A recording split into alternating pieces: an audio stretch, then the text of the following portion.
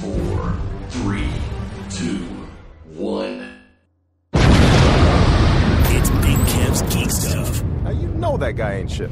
Sorry ass motherfucker got nothing on me, right? Nothing. Where are the stars of this piece of shit? I am Big Kev.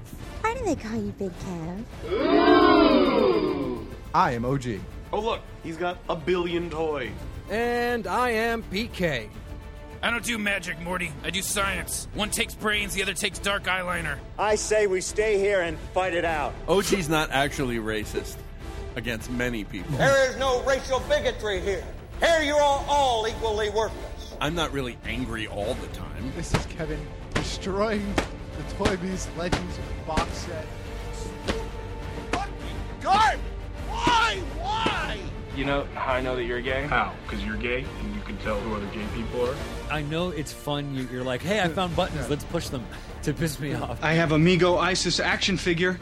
Almighty Isis? Big Kev's Geek Stuff.com. You fuckers think that just because a guy reads comics he can't start some shit? I'll fucking take all you want!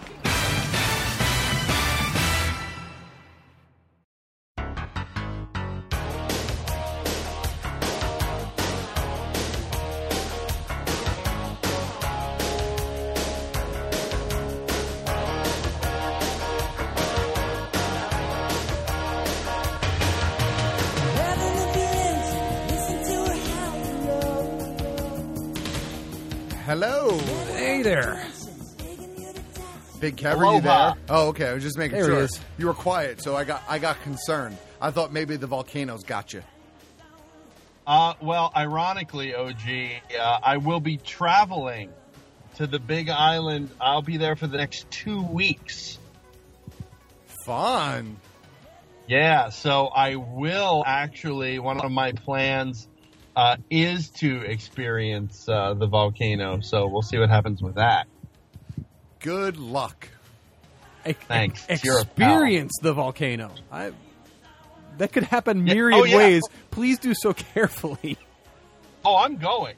I'm going as far as I can go, and if I have to do one of those helicopter rides in order to see it, I'm seeing it. Because let's be honest, how often do you see an erupting volcano? Never. Just when I get really mad. True. That's about it. I've seen that. But I'm just saying, be careful, because there have been people who have experienced that volcano, dressed in a white dress and hurled into it for appeasement of higher powers. So just don't let that happen to you. I'll do my best. So here we are. This is Geek Stuff episode 503. I don't know what the hell we're calling this one. We're almost to 600, guys.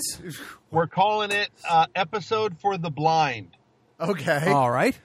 And why because are we? There's no Instagram. Right. So there is no Instagram because it was brought to our attention by various members in that room, and then who watch it after on the replay, that we were having a problem, whereas they are unable to hear you. And I think that I have a workaround for it, but I have not yet had an opportunity to test it.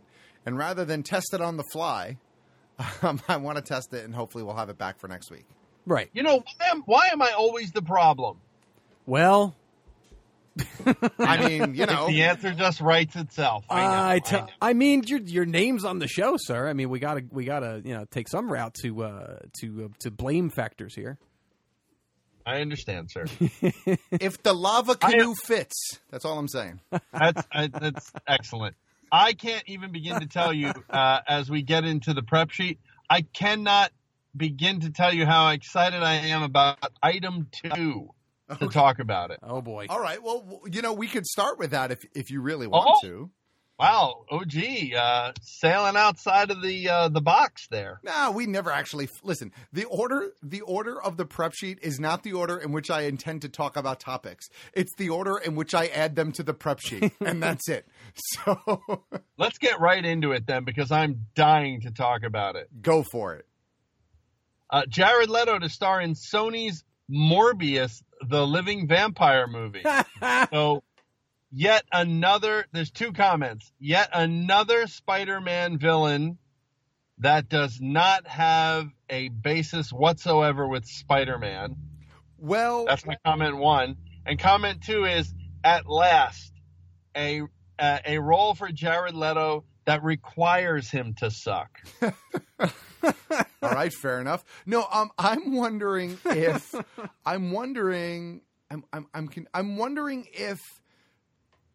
is it in the MCU? It doesn't say. I thought in that article it said that one was actually part of the MCU. But here's the problem. Is Sony making character movies inside the MCU, or aren't they? Because Venom, seems to change week to week. Well, but maybe they're doing some that are and some that aren't. Well, that's just dumb. Well, I mean, we're not arguing about dumb or not dumb. We know what's dumb. Is it possible they're hedging the bets to see what the final outcome was on the Disney-Fox deal as well? Whether or not they were going to say, you know what, let's go all in and tie to the MCU because everybody the fuck else is doing it? No, it's not up to them. It's up to the MCU. And No, but is it up to Sony? Is Sony hedging that bet is my question, to try and keep some modicum of their own thing until Fox caves and that whole thing is done, and then what choice does Sony have? Like, do we think that's remotely in the realm of possibility that that's what they're doing? Did we lose you, Kev? Uh-oh. Hello? We lost. There you are. Oh, there he is. Oh, we lost you there for a minute. So. Here, are you guys there? We got you. Here.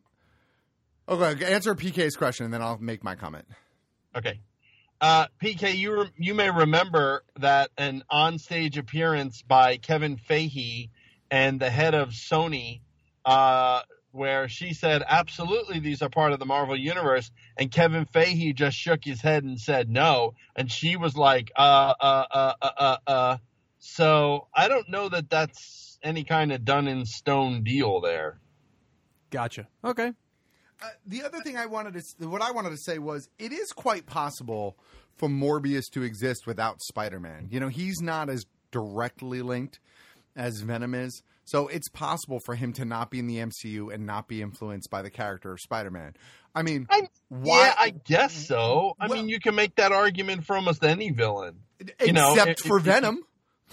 Well, except for Venom. Yeah, but I mean, you could make that argument. The only other one I think you would have a hard time making that argument for, I think you might have a hard time making the argument for Lizard, only because Kirk Connors was a professor of his. Right. But you're almost any other villain. I mean, you know, Rhino doesn't have to be involved with Spidey. You know, Venom has to be involved with Spidey, even though he's not going to be. But Venom has to be involved with Spidey because the entire, you know, impetus behind the shape of the costume, behind Eddie Brock's entire rage is derived from Spider-Man. You know, Morbius was a doctor.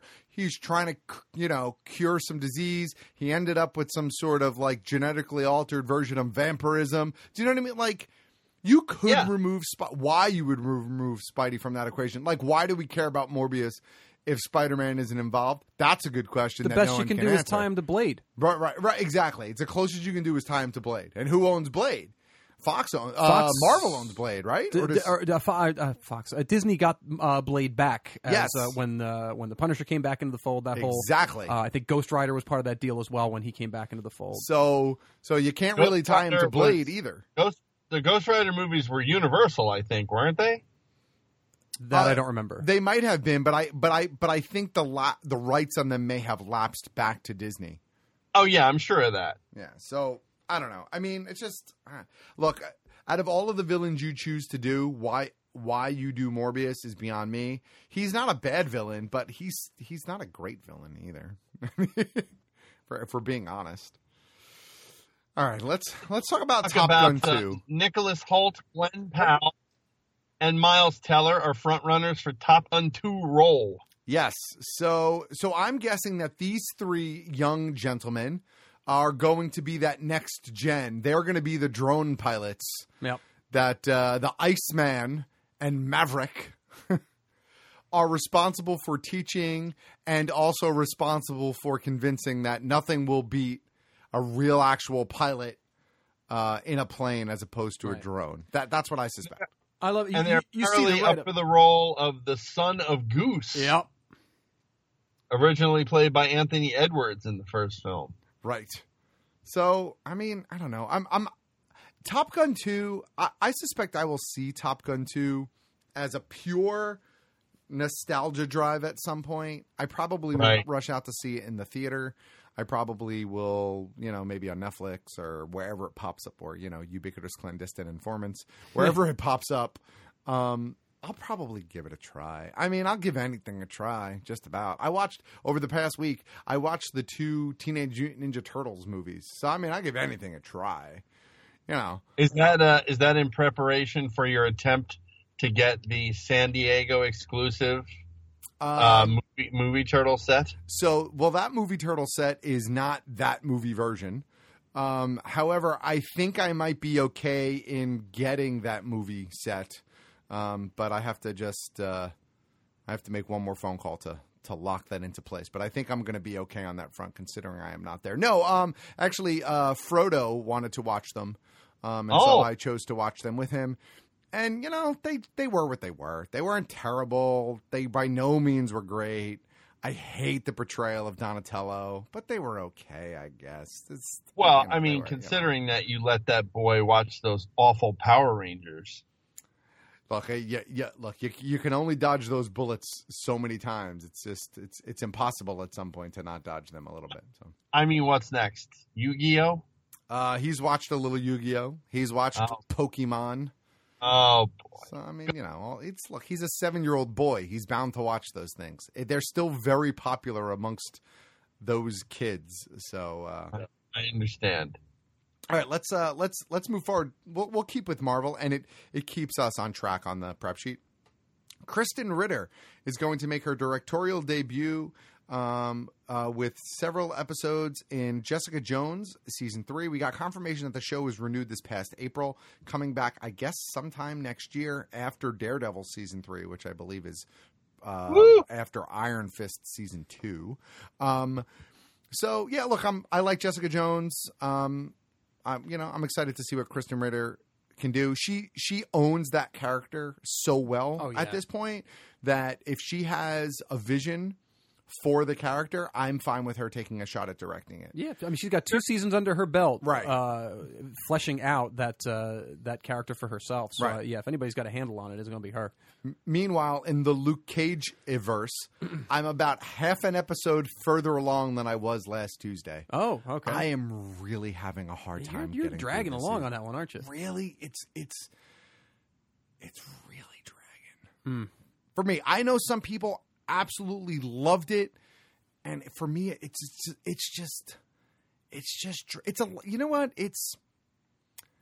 been a lot of exposition, right? Which is okay. And when it's good exposition, and you're not driven by Misty rage. I'm not. Actually, I don't. Maybe that's part of the problem. I don't hate Misty as much this season. Like, she just got her bionic arm. We're at that point in the show. Mm-hmm. I like the inclusion. I think I said this last week, but I like the inclusion of Colleen Wing. She's been good on the show thus far. I think Rosario Dawson was good in her role on the show thus far. But I don't know. It's just, I think I'm suffering from the same malady that I suffered for the second half of Luke Cage season 1, in that, to me, the really interesting villain in Luke Cage season 1 was Cottonmouth. Oh, yeah. Spoiler alert, they kill him halfway through the season. Right. And you learn that Mariah is the kind of real villain. Right. And so now this season, you have Mariah, who is still the villain, but not really, but she is, but not really. Right. And you have the new villain, Bushmaster, right, who is brutal and vicious and spends about 3 seconds on the screen every episode. Because there's all this exposition that goes back to Mariah. And I want to just be like, can he just kill Mariah? I know but can he just kill Mariah already and just be done with her character arc? Because she's kind of boring, in my opinion. I like Luke's character journey. Like, Luke is going through this crisis of faith this season where he's kind of tired of towing the line. He kind of wants to become a bit more of a real vigilante, but still be the good guy. Like, that's interesting. He's also dealing with pressures from society to do, like, sponsorship deals with Nike and things like that. Like, that's kind of interesting, seeing how that plays out. And it's very grounded, and I like that. They have this other weird subplot going on right now where he's being sued. And that just seems like... It almost sounds like it's carried over from, you know how, and the Marvel Netflix shows do have a tendency to do this across the board. Yeah. All of them tend to lose some steam as you get towards the latter episodes. That's not to say they fail. Listen, I love every moment of Daredevil. I love every moment of The Punisher. I don't think there's a wasted second of The Punisher. I'm biased on The Punisher. Daredevil Season 2 the same. I'm biased because of The Punisher for that one as well. But like Jessica Jones, I felt the first season, there were points where I was kind of like, can we move this along a little bit more? But overall still loved every bit of that. And Luke Cage hit that point. Like, we lost Cottonmouth, and then the show just took a nosedive on, like, it was really drudgery to get through that. So I'm almost wondering and maybe hoping that maybe this is, how many episodes in are you? I think I'm on episode 6. Okay. So maybe we're at this, it's a reversal now, where we're like, okay, it's taken 6 episodes to get this show on the road, and maybe it's gangbusters for the last half of the season. I hope, because I have 7 more episodes. Fingers crossed that's your report that comes back on that. Yeah. It'd be nice. And I'm trying, like, I'm legit trying, but I was watching an episode today, right? And I had to have paused the episode easily a dozen times. Ooh. Trying to get through the episode. I paused it. There was 2 times where I paused it because I legit was like nodding off. And I was like, no, I got to pause it because I want to be awake and alert. Right. So gotta get some coffee. Yeah, let me get up, let's take a walk, yeah. Go for a pee. That's not a good sign. No, that's not. And again, I like the character. I like some of the things they do with it or are doing with it, but it really seems to be bogged down a little bit. It boils down to a writing problem, and that seems to be what is happening with a lot of the Netflix properties. Is there's a writing struggle after a while. Well, and I really thought about this, and I agree with you. I think Daredevil season 1 has probably been the best season of the entire Netflix universe. Oh, easily, yeah. And I honestly feel that every single episode of that first season of Daredevil was great. There wasn't a down moment. Right. But after season 1 of Daredevil, even with Punisher and even with Daredevil season 2 had its lag points. There were lag points. Definitely had its lag points. And that's not to say I didn't like them. Right. I really liked them, but there's a little bit of lag. And so... I'm trying to digest this, and I'm thinking to myself, when I watch an Iron Man movie, right, I get a complete, concise Iron Man story in 2 hours. Yep. Right? Yep, so now I'm trying to get a complete Luke Cage story in 13 hours. Which is, and I think this has been an argument for... That's the problem. Yeah. Is you can easily... These should be no more than 10 episodes. These should be Game of Thrones, Westworld level events. I don't... And as much as I love The Punisher, he didn't need to be 13 either. Right? Yeah, it's and it's I really felt hard. there was no down moments, but you could have told that story even more succinctly in 10 episodes. Right. As much as I love having 3 more episodes worth of Frank in action, there's no reason for the Netflix shows to go beyond 10 episodes, and I wish they would rein themselves in a little bit. Because it's not like you're making money in advertising dollars per episode. Right. You're just spending more money on a show that can be told more efficiently. In 10 episodes. I think the biggest example of that is probably Iron Fist. Yeah. Yep. Because Iron Fist was, there were dead spots in there that lasted for episodes. Absolutely. Iron Fist is definitely the weakest of them all so far. But I got to be honest with you. I finished Iron Fist in a week. Luke Cage has been out 2.5 weeks at this point. Is it that long already? Yeah, I'm only halfway through the season. I'm so out of the loop with going to Fantasyland land. last I don't want week. anybody to be like, oh, you just fucking... No, I like the character. I really like most of season 1. I like kind of where season 1 wrapped up. I was really excited for season 2. It's just... I don't know, man. It's just been really tedious for me. I'm going to plow through it because I want to finish it. I want to know where it wraps up.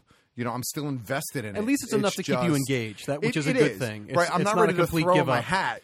We haven't reached S.H.I.E.L.D. levels of fuck this yet. Oh, no. So it's, at least it's keep the engagement is there. They just need more efficiency. Yeah. I almost considered watching it on 1.5. 1.5. Oh, did you speed it up? Yeah, watch it on the 1.5 speed. You know what I mean? Just kind of. So I'm going to give an example. I was watching an episode yesterday. Right, Netflix has the little fast forward on the mobile app. It's got the little fast forward, and I think it goes forward 30 seconds. It's forward 30, back 15. I think. So or I might have that reversed. There was a moment in one of the episodes of Luke Cage that I just watched that was just a band playing in the nightclub. Right. Which It- they did a lot during season 1 too, where you just had like a music video section. Yeah, but I pushed the fast forward button 3 times, and it was still just the band playing. But how much exposition did that cover? Like usually the band plays and then it'll cut to somebody getting their face handed to them or something like that. No, it was straight up band on stage. Really? Yeah, because I fast forwarded it, right? And then I was like, well, let me go back and scrub it to make sure. No, it was straight up band on stage. Okay, that's and I was like, a bit much. I don't need. I know it's a minute and a half, but it's a long fucking. Those minute and a halves really add up, and those minute and a half. That's the filler to make it 13, right? But those minute and a halves is why I pause it and walk away for a day, right? Because it's like I can't. I can't. I just. But anyway, so Luke Cage, Jessica Jones, yada yada, et cetera, et cetera. Showtime. Showtime has ordered a Halo TV series coming to us sometime in 2019. It's going to go into production early 2019, so hopefully we get it before the end of 2019. Now, it's funny. PK said something funny to me during the pre-show, which was, is Halo really still big? I know you're still an Xbox guy, Big Kev. But, and I know there have been Halo properties that have come out consistently, 2014, 2017. Right. But admittedly, I do feel like it has lost a little bit of its steam. There was a point in time nobody where, talks about it anymore. Right. There was a point in time where you couldn't go a week without something Halo related. Right. Maps and characters and trailers. Yeah. And like the main games have ended, right? That's because at the time, that's what was huge. Right. But there's so many games now and so many big properties like Halo that it was inevitable that Halo would get a little lost in the shuffle. Right. Is it a little late for a TV series? I'd say yes. But and I don't see anything in this article, maybe I'm missing it, that indicates that Weta would be in any way involved, because at one point, I believe Jackson was developing either a Halo movie or a Halo series, and they did a lot of like construction and prep and prop stuff, I think, for that at one point. That stemmed from the Blomkamp. Neil Blomkamp directed the short film, which eventually gave him the credibility to get District 9 going. But it was a short film. I don't know if it wasn't a cinematic, but I don't know if it was tied to a game release or not. But it was directed by Blomkamp before District 9 was I remember that, yeah. Yeah, and from that came Jackson was like, hey, here's this guy Blomkamp, he's awesome, let him direct this, and let's develop this into something further, and then down the drain it went. I mean, I think as a television franchise, I still think that's probably a good idea. I mean, it's Space Marines, it's battle, you know what I mean? Like, I think there's good gray matter there to mine. And so I'll be interested in checking it out and seeing where it goes. I'm just wondering from a budget standpoint, like can a television budget handle making this look how it should look? Well, remember it's There's the problem. It's on Showtime. It's not on network, right? So they probably which is helpful. They have a little bit of a budget to play with, yep. I would think. And on top of that, it'll be condensed. It might not even be 10 episodes. Maybe it'll only be 8. We'll see. So that I think helps. Remember that I think PK is alluding to here is the entirety of the other side of the Marines is CGI. Oh, absolutely. Yep. No, absolutely. But I don't know. You know, if Showtime sinks enough money into it, look, I'm thinking that in a lot of ways, it's. I mean, Game of Thrones got away with quite a bit of CGI. I guess not quite as much, but it had a pretty big CGI budget. Nearly as much, I would say.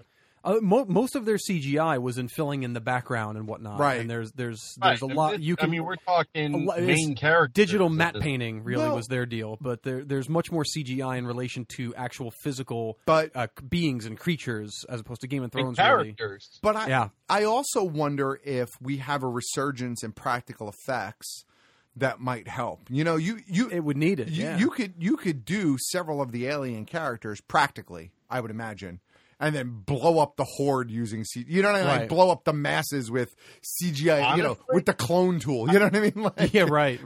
Honestly, I don't think there's any. I don't think any of them are humanoid enough to do that with that I can recall. Yeah, but you are correct in that they are not humanoid enough. But don't a lot of them wear some sort of headgear or head armor that would allow for practical effects? You have except that for when the and- armor is removed. And puppetry is another strong potential reach for some of I those. mean, I'm not saying they're not. I would just think it would seem to me the best way to, kind of make this not look silly would be to do CGI. Well, look, I mean, I was just rereading the article. It is going to be 10 episodes. Look, I'm assuming if they're developing this with any sort of seriousness, they have given all of these things consideration. This isn't something you dive into. So they either have a plan for CGI or practical effects or a combination thereof. Ideally both.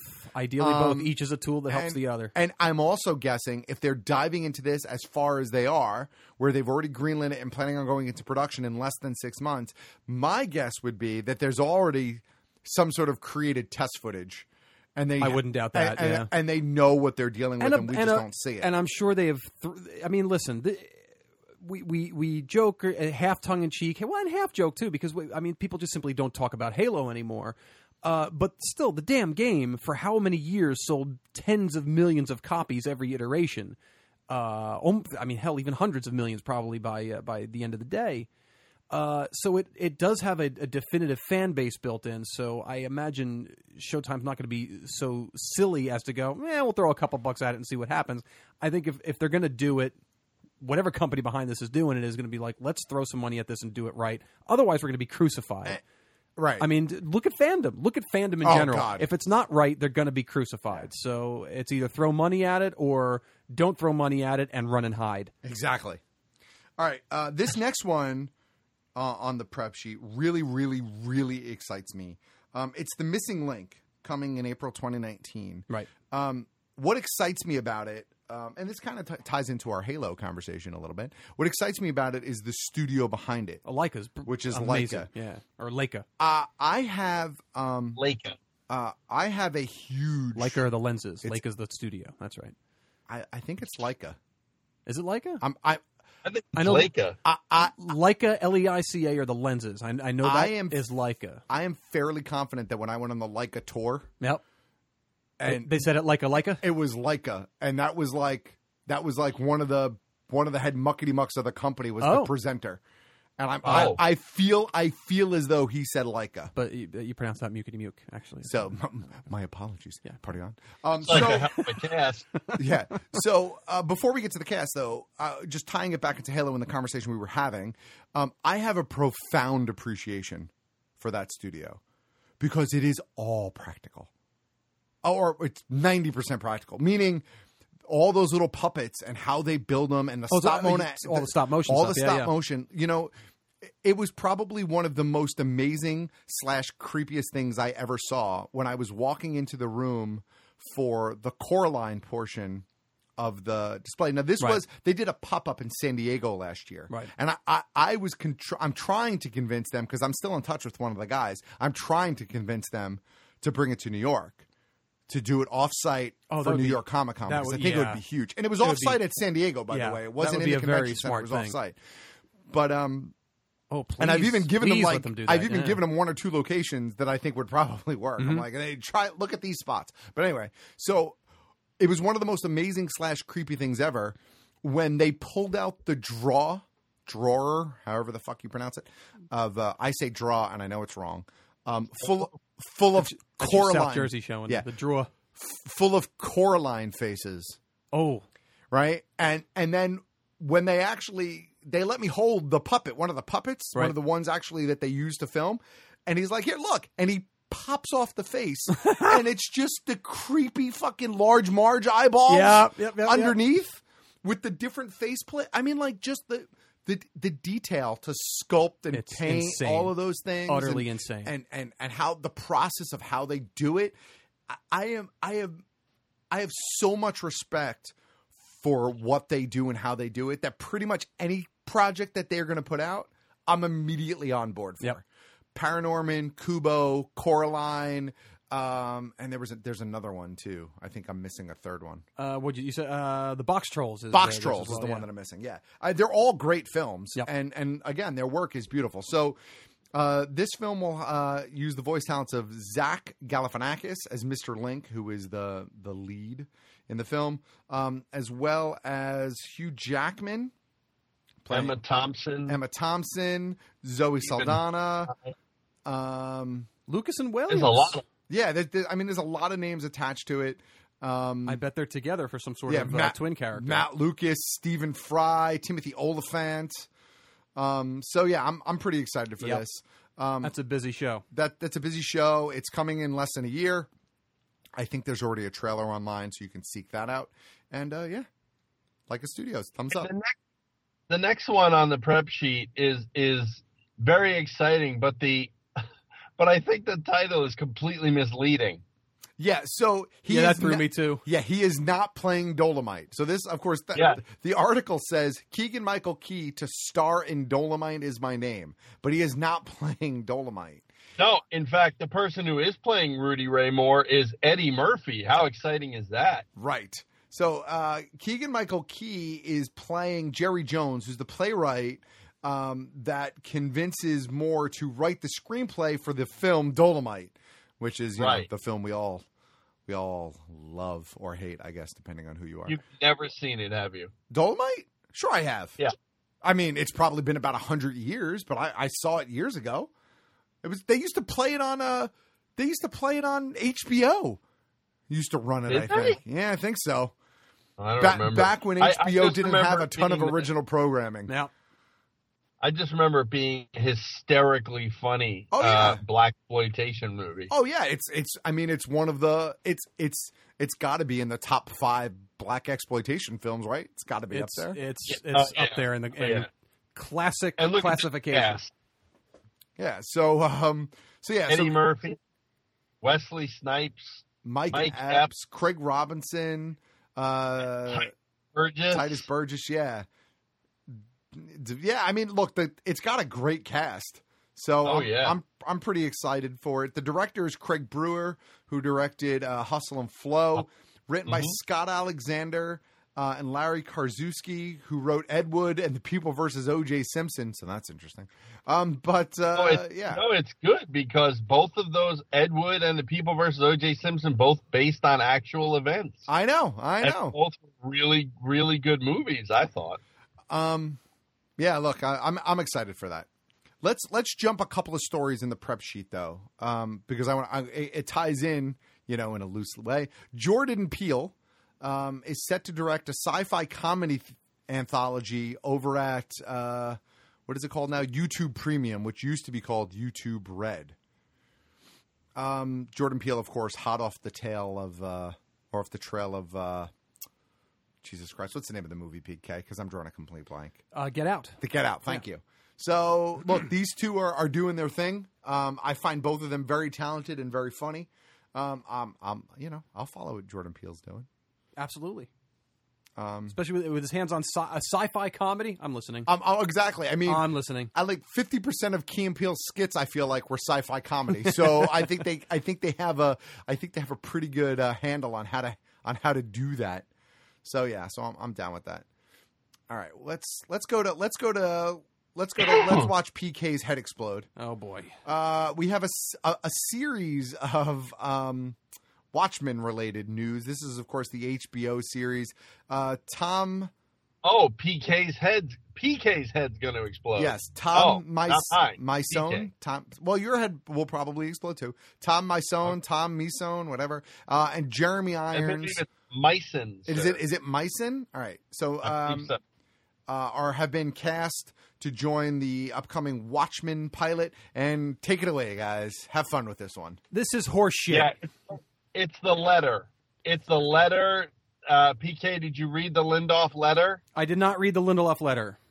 He effectively says, I'm creating new characters and retelling the story with new characters. This is not an adaptation of the comic. Okay, so I've read the summation of that article or that letter in these articles here. Well then, Damon, please write something the fuck else. Yeah, exactly. And I'll read as it's surmised here. In a recent letter to fans, Lindelof made it clear that the Watchmen series won't be an adaptation of the comics, but an original story with new faces and unknown characters introduced into the universe that he intends to remix. So that pretty much tells me right there he's going the Wanted route with this work. And listen, from my perspective, I am happy with people taking liberties, and I'm willing to give people the chance that are taking liberties with things. I love what they are doing with Preacher, and Preacher is taking a lot of liberties with how they're telling that story, and the changes to everything, and the things that they have fabricated even.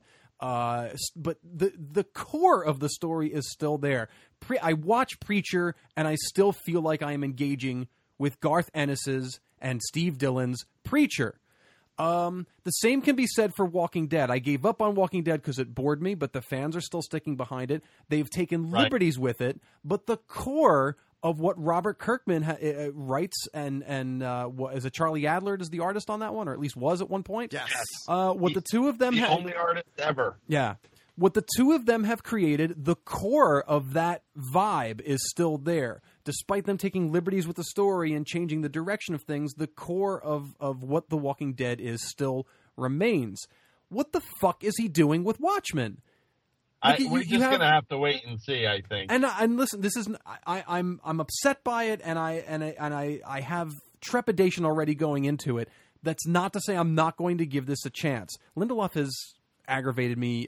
Probably my greatest aggravation was how Lost ended up panning out. So I've always been at arm's length with Lindelof in the first place. But listen, I'm one of the few that does not hate Prometheus. He's got his hands all over that.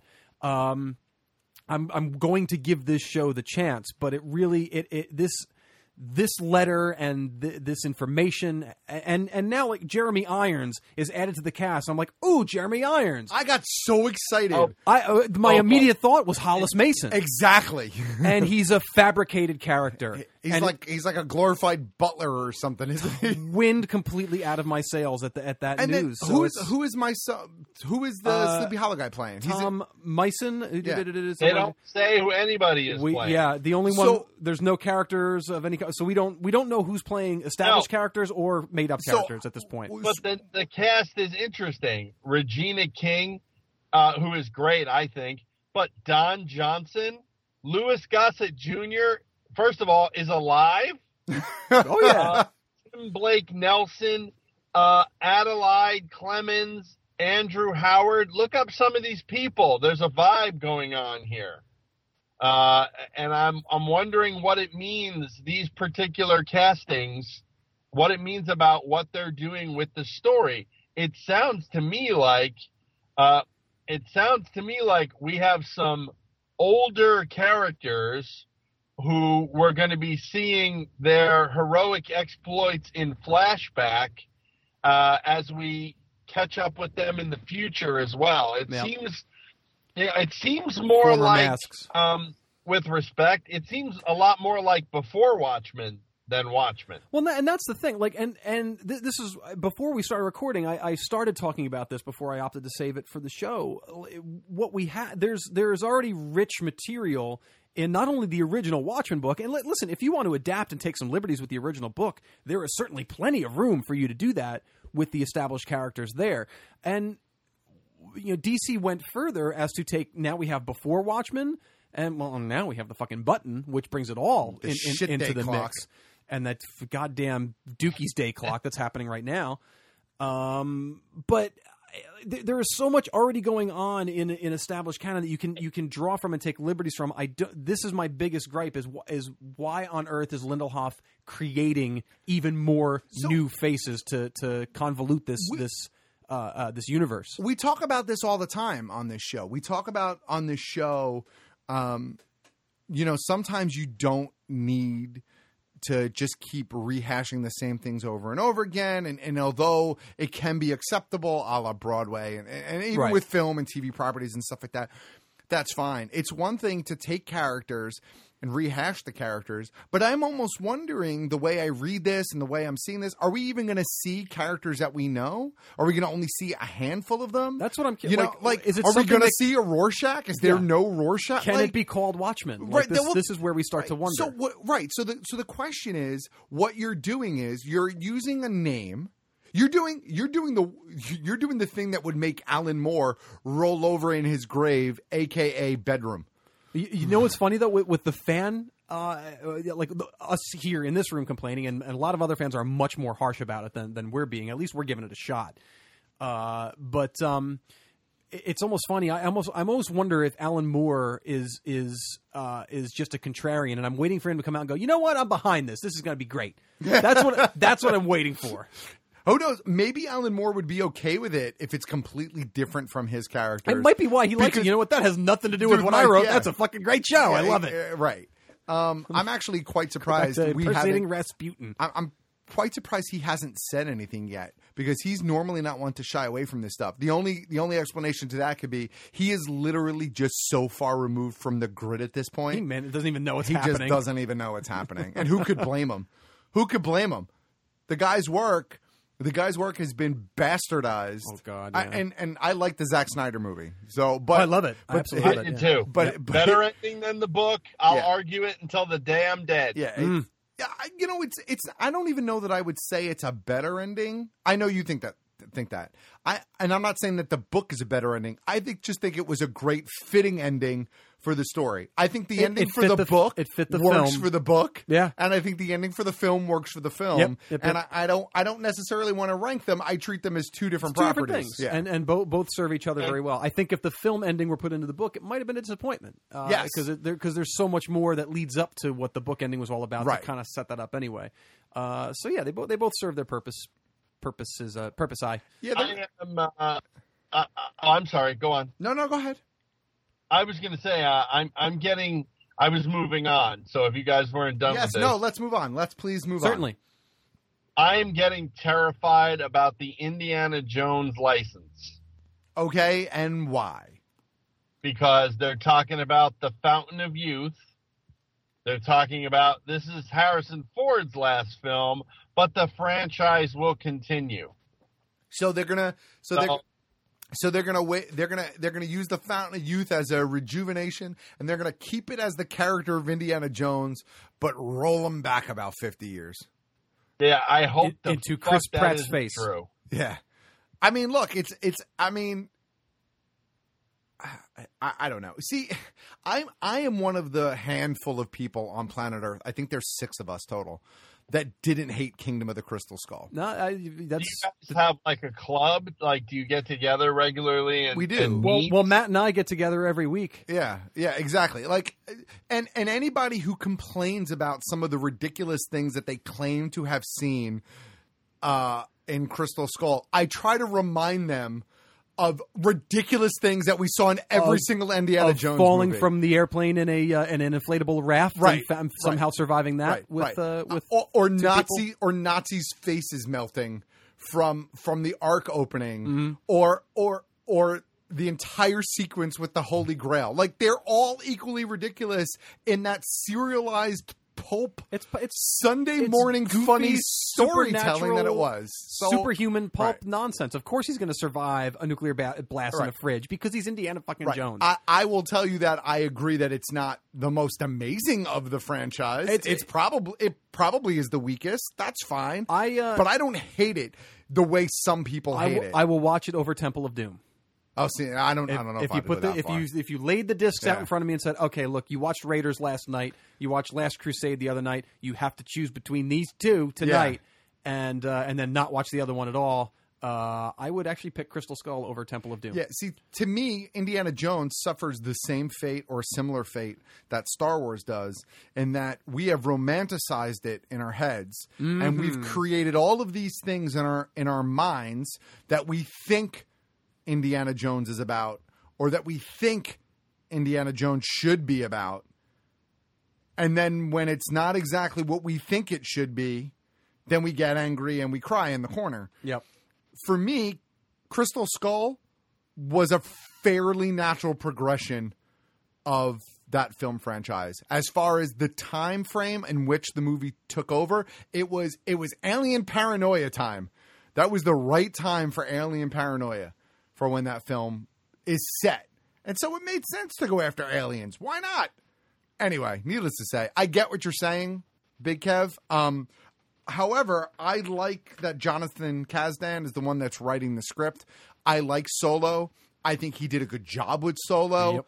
Yep. I think if the eventual direction of Indiana Jones is to youngen up Harrison Ford, then I think Jonathan Kasdan has a little bit of younging him up already under his belt. Yep, yep. And at minimum, I will give it a chance and see where it goes. If it stinks, it stinks. But I'm going into it with a fairly open mind. Yeah, why not? I mean, so that's kind of where I stand. I'm scared about what happens after. Well, it won't involve Shia LaBeouf. We're safe on that front. So I'm open to whatever else is next in store. Yeah, I mean, you're right. Look, but I'm at a point in my life when it comes to television and nearly everything where I've got to take things as they come. Right? I can't worry about after until I see this. Yeah. Right? I get it. So, because what's the point? Everything now is happening now. We're right. looking at now. Because here's what happens, Big Kev. If I start worrying about after, right? And I understand your hesitation. I get it. I really do. But if I start worrying about after, then what happens is I start to create headcanon. Yep. Okay? And I am of the opinion firmly now, since episode 7, that headcanon is the most dangerous thing to do if you don't know how to nurture it. Well, exactly. There is speculation and having the fun of, hey, it'd be neat if it goes this way, and the expectation that it is to go this way. Correct. Because I demand it. And learning to separate. Well, that didn't go the way I wanted, but this is the way it went. Okay, great. I have to embrace this and accept it and see where it goes from there. So for me, my comfort zone in the headcanon is they're figuring out a way to either pass the torch or continue the franchise without Harrison Ford. There are multiple avenues that they can take. I'm not going to speculate further on those avenues until we see more or read more about it. And that's where my headcanon stops for now. Right. I will think about little things as little things come out. I will have the fun of speculation, but I am not going to put myself in the position, not that I would be upset because I'm not that person. I'm not that person that gets so bent out of shape when my headcanon doesn't come to fruition. But I find you want to set it up. But I find that if I don't even set it up, it allows me to really think about the material and rationalize the decisions that do play out a lot more. And I think that I can objectively and subjectively talk about that material if I only allow myself a certain amount of speculation, a comfortable, fun amount, excitement, without going too far. As a culture, fandom has to fully embrace and realize that these are not the fandom's story to tell. Right. These stories do not belong to the fandom. You can hope for things, you can speculate on things, but ultimately they are not your stories to tell, and you just have to deal with what you get, and you don't get upset.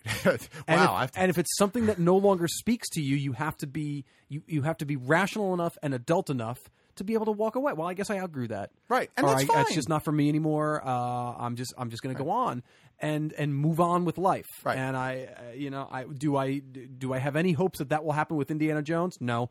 There will be raped childhoods and campaigns and screaming and hashtags. There already were, and hopefully there already were. But now we really have Twitter. Now we didn't really have Twitter. Crystal Skull Twitter was already for Crystal killed Skull. my childhood. Can you imagine Big Kev PK, could you imagine if in this next Indiana Jones film there is a prominent female archaeologist on the screen? Oh yeah, the world will melt. And especially if she's the one, if she's will the melt. hat blows away, or she picks it off of dead Harrison Ford's head, and you hear the music playing as she dons it, and that's the passing of the torch. Oh my God, I will eat that with a spoon and love every bite of it. Let me tell you what I'm going to do. I'm going to find the first old refrigerator to hide in, because that's the only thing that will save me from the nuclear fallout. Yeah. Oh boy, that would be delicious. I really hope what they decide to do is advance the story with his son, who should not ever be referred to as Mutt again, nor should it be Shia LaBeouf. He should have somebody in there plastic like surgery. Chris Pratt, and continue telling the stories that way. Because I mean, at this point, I feel that's the way the franchise should go. But I guess we'll just have to wait and see. I just want him to cast Alden Ehrenreich in there somewhere, too. There you go. Just the announcement of the casting will make heads fucking melt. And I will eat that, too. Oh, my God. I would love if he did a cameo in some way as some sort of Fountain of Youth version of Indiana Jones. I would giggle my ass off. I laugh all the way to the bank. Oh, delicious. If Harrison Ford takes a sip of that and turns into Aaron Ehrenreich, I would die laughing right there in the theater. I would either like to see that, or he takes a sip of that, turns into the dude that everybody's like, it should have been this guy who just happens to do a pretty good impression of Harrison Ford but can't act his way out of a paper bag otherwise. It should have been this guy. I wanted to turn into that guy and then turn into dust like the guy at the end of and then immediately Last get Crusade killed. without even getting to say a word, without even getting to smirk, nothing. Yeah. He just turns into Anthony and Gruber and dies. And then dies. And then his long lost daughter shows up and says, "Oh, nice hat. I'm going to go start adventuring now. Sign me up." All right, listen. We are now 51 minutes. Holy shit! Into segment 1 and of with this that, show. we will bring this episode of Big Kev's Geek Stuff Play to the a wrap up. close. No, we're going to take a break, and their only break, and we're going to come back with a speed round for segment 2. We are going to bullet point some of this shit and move forward and get to the end of the show, because pulling back the curtain a little bit, it's starting to get too darn hot in Studio OG. Hey everybody, this is John Benjamin, and you're listening to Game Stuff with Coke Logic.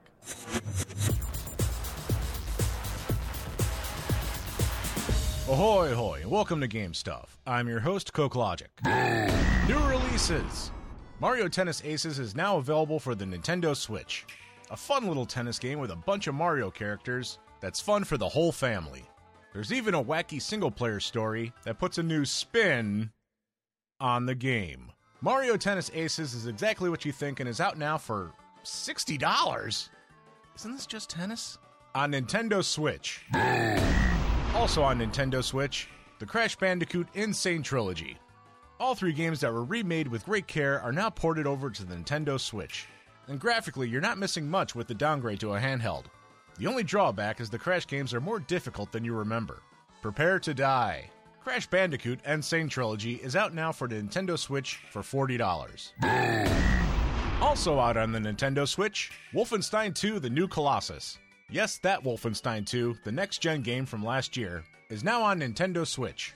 Just like Doom, by some miracle they made enough downgrades that the game runs at 60 frames per second on a handheld.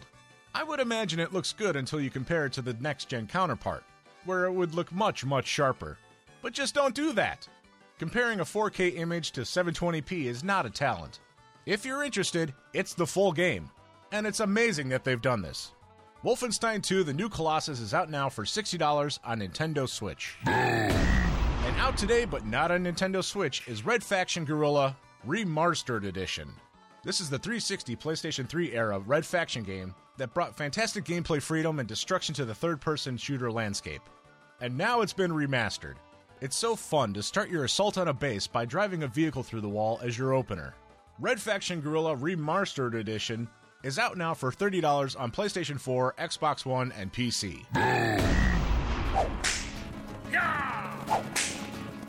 Giddy up. It's the Red Dead Rumor Report. Sorry, still nothing. I don't know what's going on. It's July. There should be something. This is Coke Logic signing off for Game Stuff.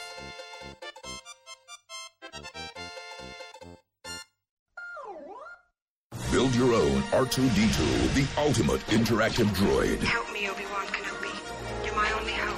Call toll-free now on 877-544-6779 or go to buildr2d2.com and we'll send you your first monthly pack, including 4 magazines and model parts, all for just $9.99. Your R2-D2 model comes complete with voice recognition, sensors, remote control app and camera, plus magazines packed with fascinating behind-the-scenes facts. Explore the amazing world of building the galaxy, Droid Directory, understanding robotics, as well as your easy step-by-step assembly guide. Start building your favorite droid today. This offer is not available in stores, so go online to buildr2d2.com or call toll-free now and get your first monthly pack for just $9.99 today. Model Space.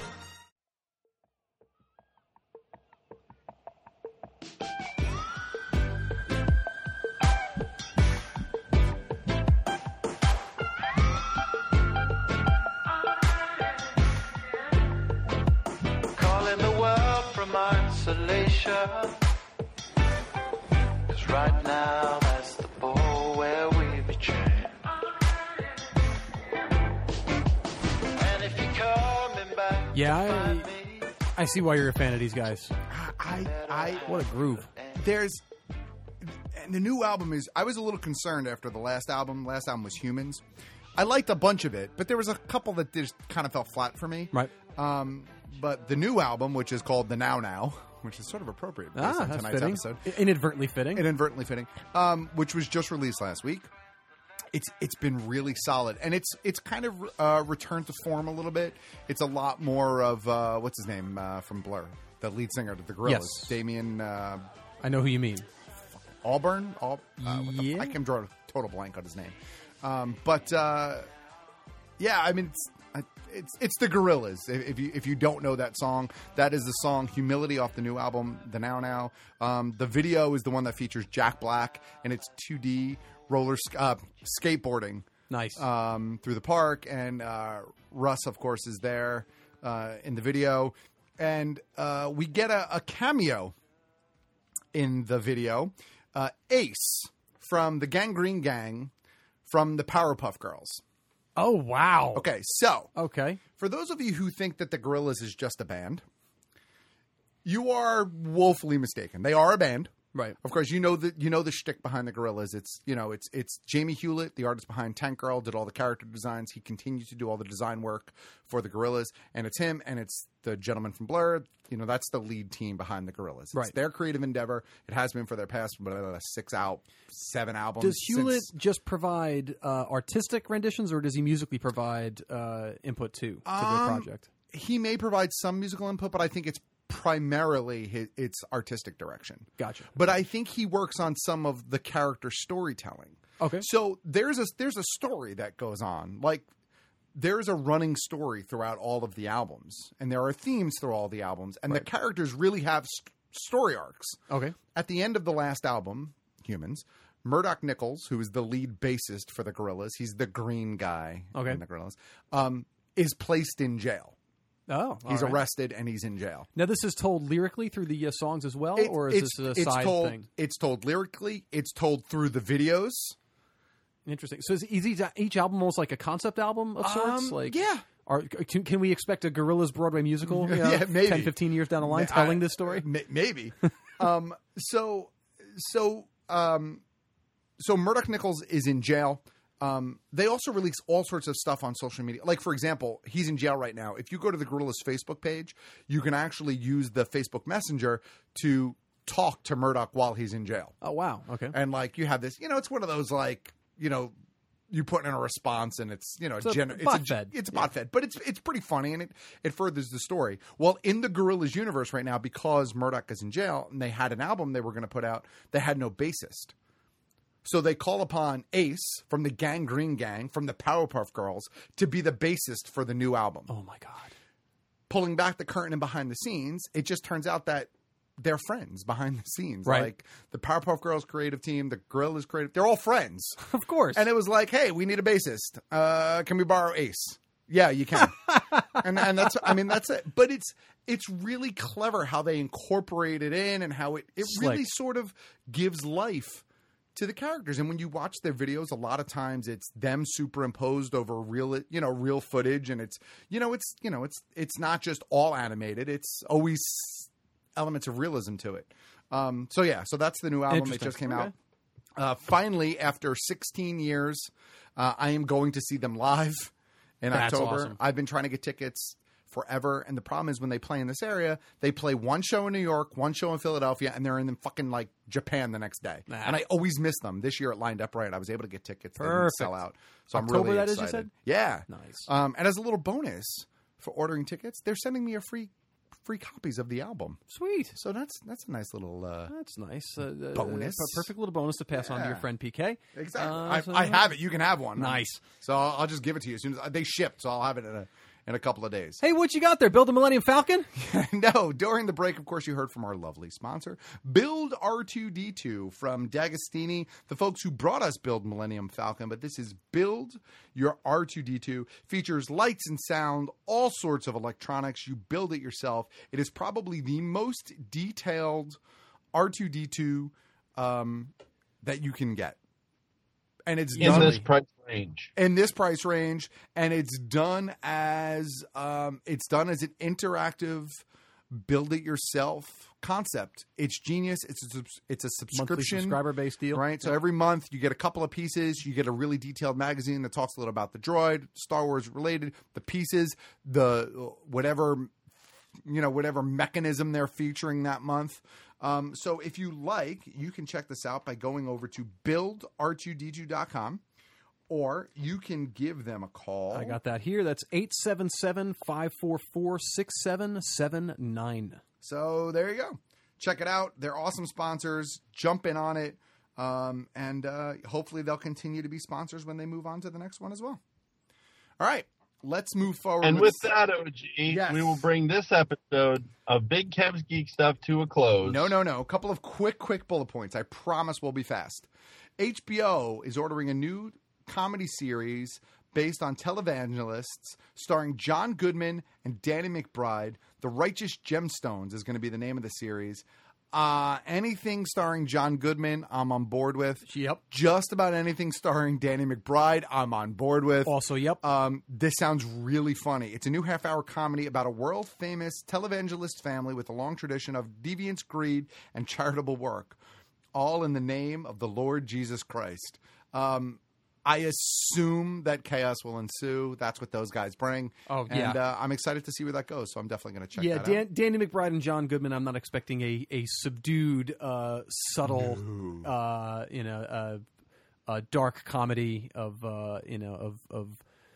minute proportions. It's going to be big and broad and hilarious. And as far as filming is concerned, as soon as John Goodman is done filming his work for The Connors, that's when he'll begin production on The Righteous Gemstones. It'll be a little bit, but not too far off. Nice. I'm going to skip that next one. Well, maybe I'll table it for next week. The first poster, unbelievable, for Glass dropped this week. Of course, Glass is now the third in the series of films: Unbreakable, Split, and now Glass. The poster is awesome. Poster's very super clever. Excited for this movie.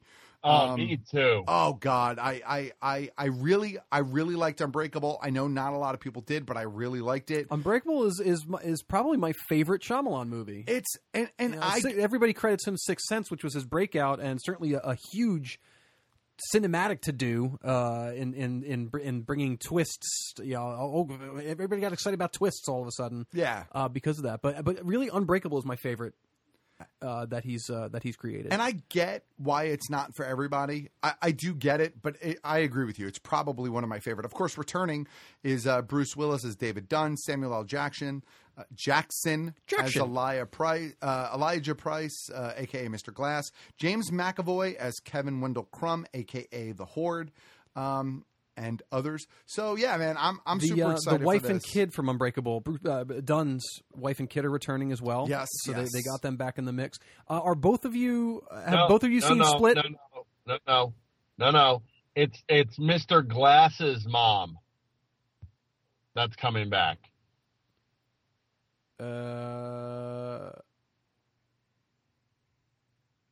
No, Dunn's son and Price's mother. I misread that earlier. Shailene Woodward played the kid Mr. is coming Glass's back. mom in Unbreakable. Yeah, the kid's coming back. I got it. I misread that before. Nice. But have both of you seen Split at this point? Yes, I have seen Split. Oop, Kev, you've seen Split too? From House of Cards. Yeah. Hello? Yep, we're here. Wasn't it what's her name from House of Cards that played his wife in that movie? I think you are correct. Yes, Bruce Willis's wife. I think you are correct. So, Okay. But I'm excited for Glass. Hopefully, we'll see some footage. I wonder if they're going to release some footage for San Diego because the film comes out in January. So we are right. Yeah, very close. Yep. All right. January 18th. Yeah. Fox set a premiere date for The Gifted Season 2. It's going to be Tuesday, September 25th. I really liked the first season of Gifted. Whereas I did not like Legion, I really liked Gifted. So I'm excited for that show to come back. I love the portrayal of Blink on that show. I think Polaris is awesome. I like that it ties into the X-Men film universe. So, yeah, I'm pretty excited about that.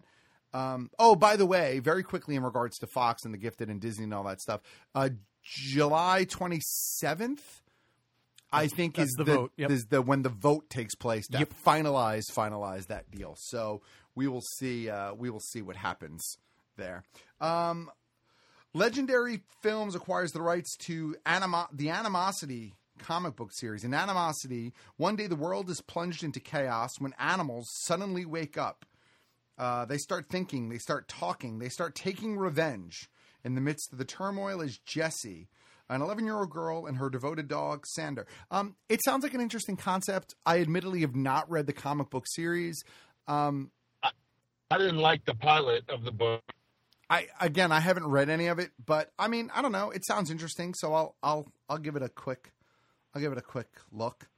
I think 3 more things, and then we're done with the show for today. Jim Carrey, is cast to play Dr. Robotnik in the Sonic the Hedgehog movie. There goes that James Marsden speculation on playing Robotnik. So who knows who Marsden is playing now?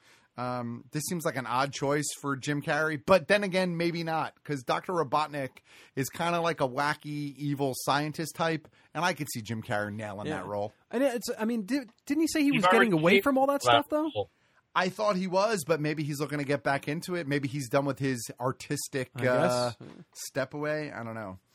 HBO orders the comedy series Los Espookies from Fred Armisen and Lorne Michaels. The series is going to be sort of a horror comedy series entirely in Spanish. I assume that it's going to be subtitled. Here's my concern with this series, and I'm probably in the minority, and that's fine. Fred Armisen is my concern. Oh, yeah. I don't get it. I don't.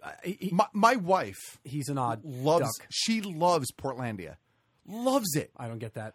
I have no problem. I really don't get that because a lot of our humor lines up, and I hate Portlandia. I don't get it. And it's funny because she, to me, everything I hate about Portlandia is somehow situationally what she hates about Seinfeld. Like, Portlandia is literally about nothing, I feel like, sometimes. Oh, yeah, absolutely. And that's what she doesn't like about Seinfeld. Okay. And she's like, it's really, like, what's it about? And I'm like, no, what the fuck is Portlandia about? Like, every now and again, I'll get a chuckle out of Portlandia. And I don't hate Fred Armisen. He's kind of kooky. I take him in small doses. I'm just not a fan. But I just so... And he straight up creeps me out. Like, he always creeped me out. And then we had the opportunity to meet him. And having met him, he really creeps me out. Were you there when we met him at Toy Fair? Yep. But he was really nice. But he was a little bit weird. He was nice, but he really creeped me the fuck out. Who was it? It was him, and him and Keenan Kel. Yeah. So Keenan or Kel? Which it was one of the ones from Good Burger. Some board game, wasn't it? Yeah, they were at the board game booth, Yeah. whatever company that was. Was it a Saturday Night Live board game or something like that? It might have I think been. so. That was a surreal event because it's the same exact day we got to meet William Wegman, the Yes. dog photographer as well. Look, I have the William Yeah, that Wegman was signed puzzle. Mine is here in downstairs studio. still too. Love it. All right. This next one, I am very excited. These next two I'm excited about, and then we're done. These are two trailers. The Wellington Paranormal trailer dropped today. This is from Taika Waititi and Jermaine Clement. This is based off of... yeah, this is based off of a short mockumentary they did called What We Do in the Shadows back in 2014. And if you have not seen that mockumentary, you must rectify that immediately. So it is hilarious. I have not, but I've heard nothing but good things about it. I watched this trailer, was instantly excited. Yes. And now I've made it a goal to go back and watch that mockumentary. film. You are going to pee your pants. It is tremendous. So that looks Great really, piece of really work. funny. And this next one, already I'm hearing people bitch and moan about it. But again, I don't know. It's got pedigree. This is for Disenchantment, which is Matt Groening's new animated series. I love how the trailer starts out. It's like, well, we did the future with Futurama. We did modern day with The Simpsons. So what's left for us to do, of course, but to go back in time. Yep. And so it kind of, it's a fantasy, wizards and warlocks castle, Matt Groening. I'm sure it's going to be very meta at times. I'm sure it's going to be very sort of tongue-in-cheek political at times. While I was not a fan of Simpsons after a certain point of time, I am still a fan of Futurama and will watch it ad nauseum. Futurama never lost steam. For me, it never, ever lost steam. Even the farewell for a while and coming back. Kind of probably what the saving grace of this is the fact that, if they can do Futurama, which is very sort of focused on a specific time period, where The Simpsons is kind of just like every day, modern, like they say. The Futurama focused specifically on stuff that they were just speculating about. If Disenchantment can take that vibe and apply it to the medieval period or the fantasy or whatever, I think it could be really good. Exactly. And then you have a good voice cast.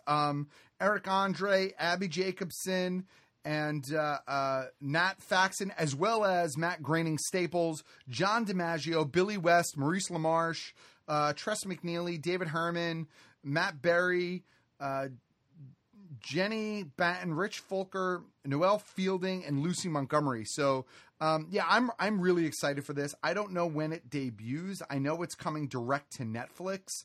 So, August 17th rather. So we're about a month and change away. So wow. I'm pretty excited. I'm pretty excited to check this out. I don't know. I liked Futurama. I still watch it. I like Matt Groening. I like most of those voice actors. So there you go. Disenchantment. It'll be interesting to see what they do with it. Yes. Because, the third time isn't always the charm, a.k.a. American Dad. Now, see, here's the funny thing about American Dad. I actually think for a certain point of time, American Dad was way funnier than Family Guy, because Family Guy became a series of pratfalls linked together by random Stewie jokes, whereas American Dad continued to tell pretty decent character-driven stories week after week. Now, I don't watch any of them anymore, but I thought the better example would not have been American Dad. It would have been Cleveland was the number 3 for that, wasn't he? Yeah, that was the number 3 show. Yeah. And even Cleveland I thought was okay, but no, certainly the weakest. Ooh, that was good. Thank you. Good job on that. All right, but with all of that being said, I think there it is. It's the wrap-up music. There it is. So don't forget, you can find us online each and every week over at bkgeekstuff.com.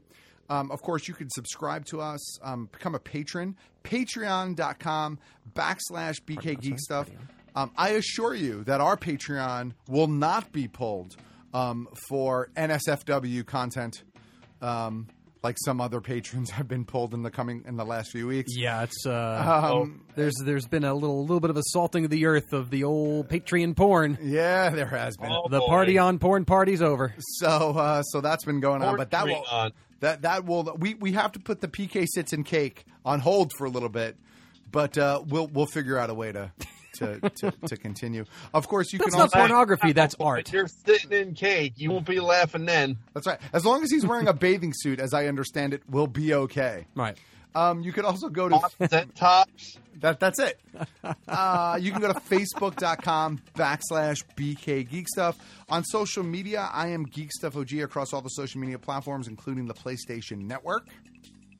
I am Big Kev GS on the Xbox One Network and BK Geek Stuff everywhere else.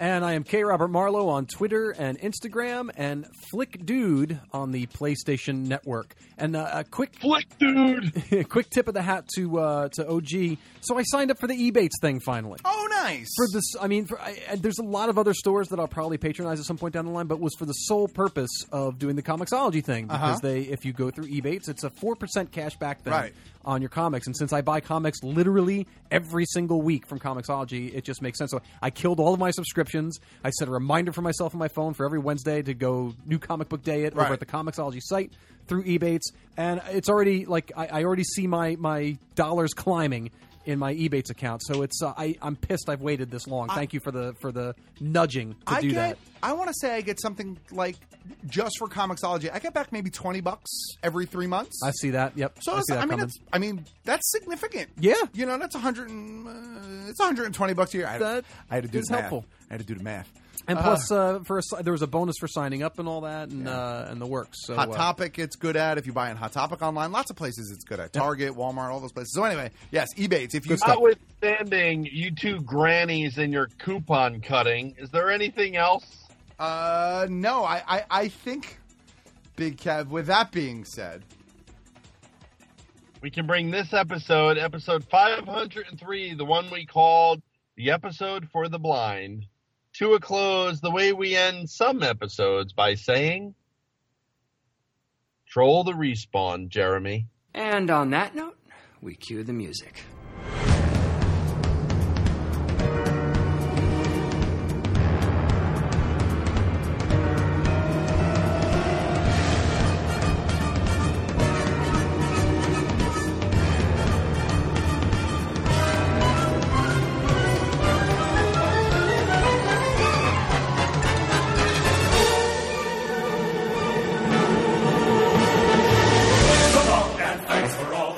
So sad that it should come to this. We try to warn you.